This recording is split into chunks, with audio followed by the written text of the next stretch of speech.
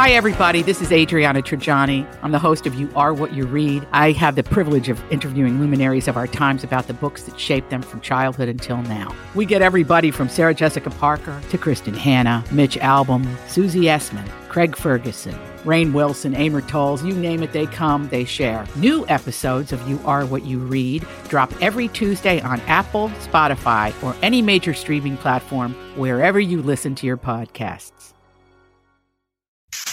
So you have come here for information.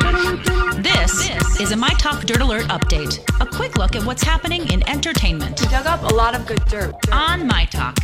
Listen and learn. This Dirt Alert update is brought to you by Firestone. Harvey Weinstein turned himself in to authorities in New York City today to face felony charges of rape and criminal sex acts against two women stemming from incidents with two separate women in 2013 and 2004. Weinstein entered a plea of not guilty. Weinstein's bond was set at $10 million, and he'll be required to wear a GPS monitoring system and is only allowed to travel within New York State and Connecticut. He also surrendered his passport. Weinstein's next court date is set for July 30th. Yay! I mean, were the photographs of him leaving in handcuffs some of the most satisfying things you've seen on this fabulous Friday? Yeah. Mm-hmm. Yeah. I mean, we can only hope that that he will have to account for some of these horrible acts that he has committed on many people. Right. Yes, it was a joyous moment, sadly. Yeah.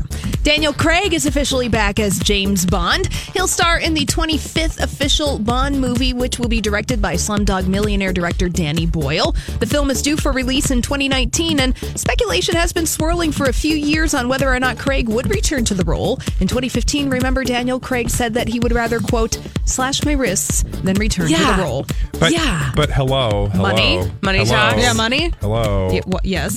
Don't you think that was just an attempt for him to make as much money as possible? Oh, for if you sure. act like you don't want to do it, they're like, come on, we really need you to do it. And then he's they like, probably... oh, okay, but you got to give me this much. Okay, showed him the money. Mm-hmm. And Nicki Minaj confirmed on Instagram that she and Eminem are a couple, if you are to believe this confirmation on Instagram. So Nicki Minaj posted a clip on Instagram yesterday, and on this clip, one fan commented on the video asking Minaj, "You dating Eminem?" And she replied with a simple yes. That's so crazy. I mean, I had no idea. If that's all you got to do to confirm a relationship, I will happily confirm a lot of relationships on Twitter and Instagram. What? Just saying, like, if you guys said to me, like, are you dating Adam Levine? I could just be like, yeah. And then that's confirmation. Yeah, but, you know. You're saying she's lying? I don't get I'm just saying she might not be. We're just going with the simple yes. Yeah. So if we are if to you believe ask somebody her, a question and they say, yeah, why wouldn't you believe her? Right. I know. That's what I'm saying. So if you ask me if I'm dating Adam Levine, and I say, we don't need to argue about that.